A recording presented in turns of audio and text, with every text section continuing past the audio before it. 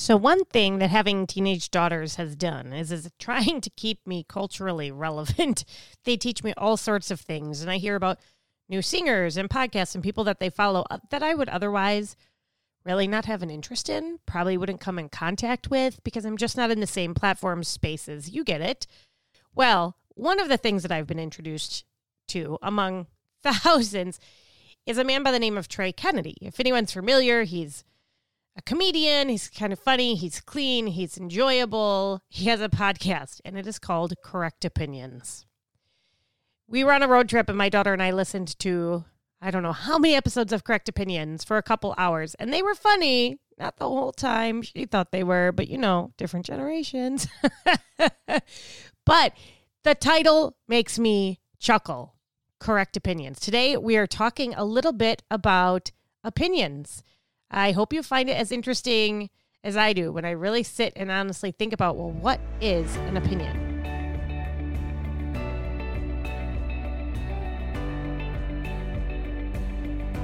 Okay, so there are a lot of opinion quotes out there on the internet. I just typed in quotes about opinions, just out of curiosity. What's going to come up? And all the memes and all the quotes, they pop up pretty quick. And a few of them stood out to me. Curious if you've heard any of them.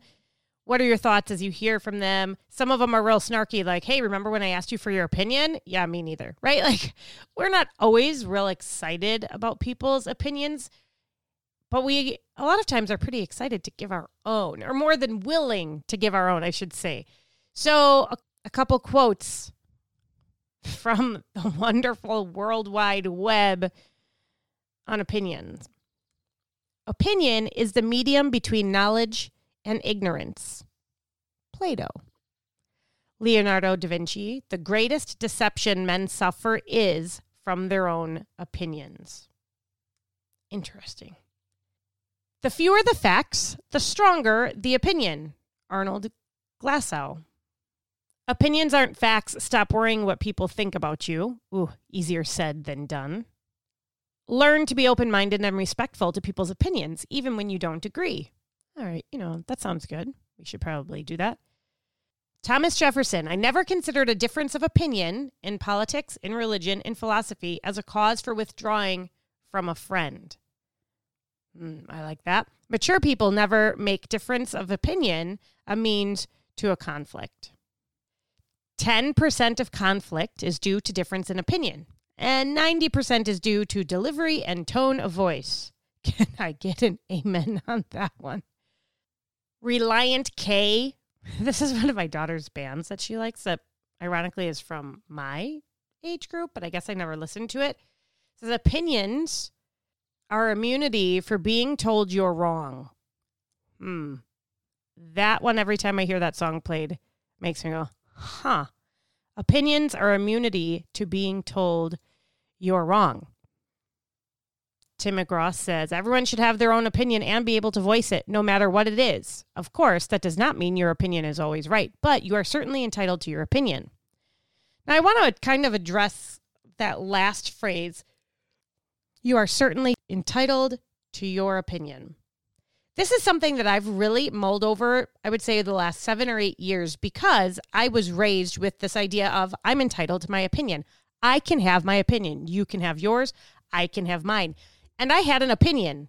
I still have lots of opinions that I shared in a way that did not go well. And you know what?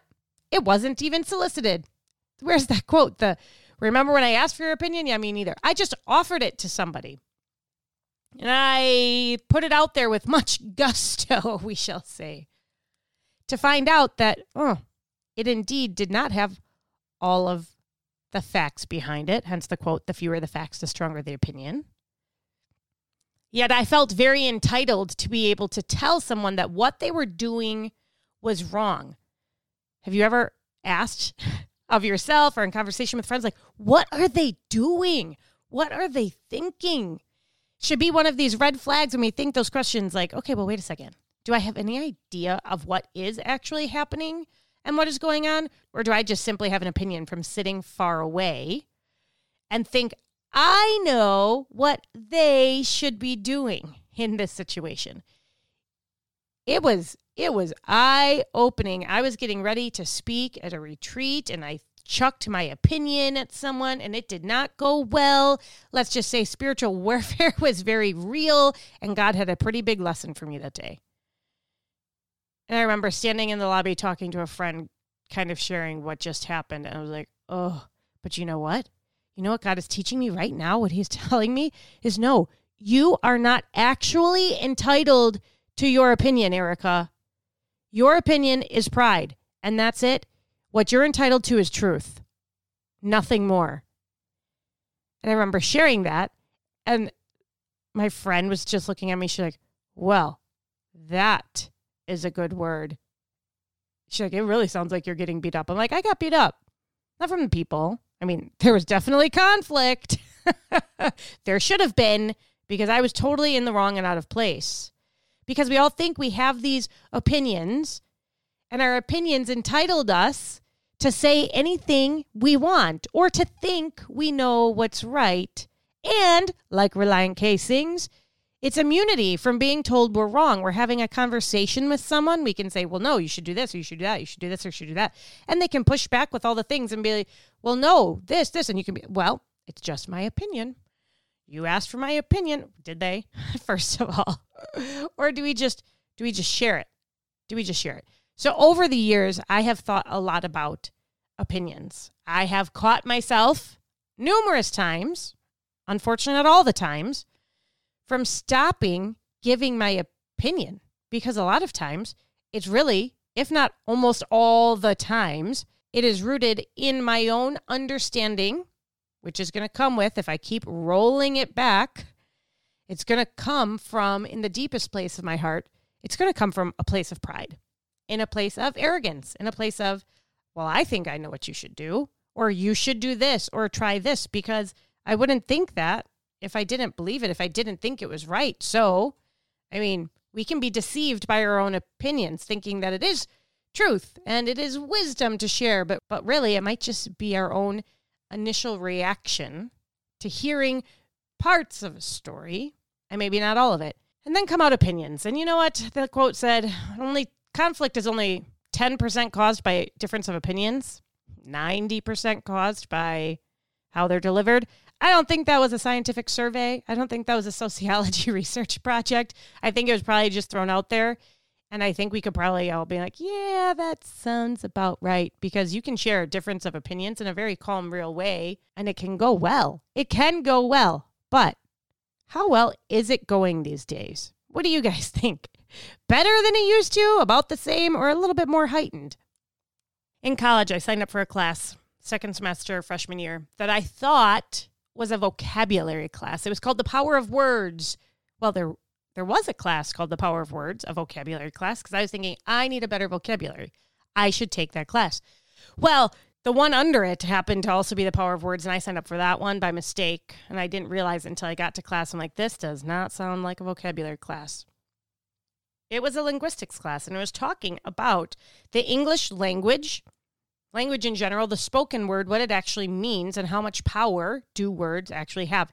It was amazing. It was probably my favorite class. I loved that professor. I took every class following that for elective credit just to keep learning. Contemplated changing my major, but realized you can't really get a job with that major. So it's kind of like, oh my gosh, what do I do with this information?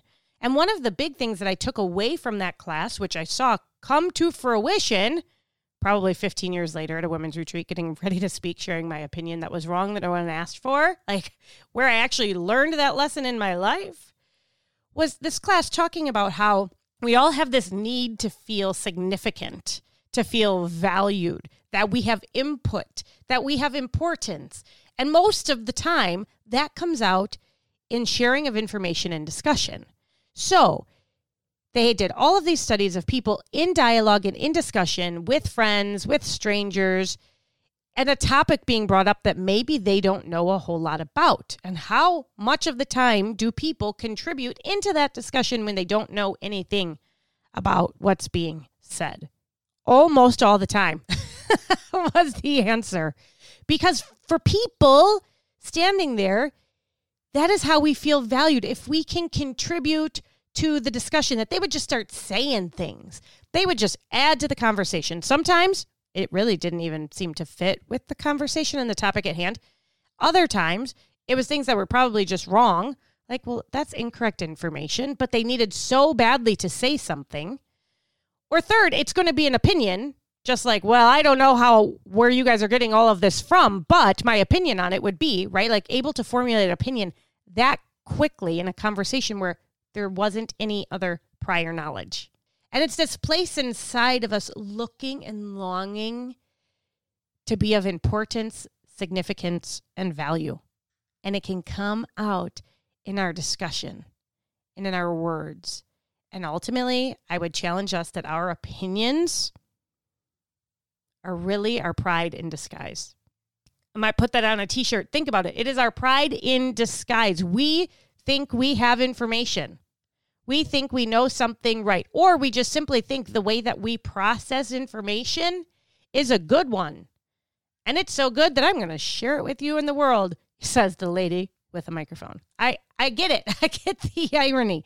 What we are entitled to and what God has really poured into me and challenged me with constantly is we're not entitled to just hang on to this opinion that is most likely rooted in our own pride and trying to elevate ourselves in what people think of us or in our status or how well we do, but we are entitled to the truth. If you Google scripture on pride, you're going to get a very lengthy list. If you search for scriptures on opinions, it's going to be a bit shorter. I would contend and maybe argue that they could be used interchangeably. Proverbs 18:2. A fool takes no pleasure in understanding, but only in expressing his opinion.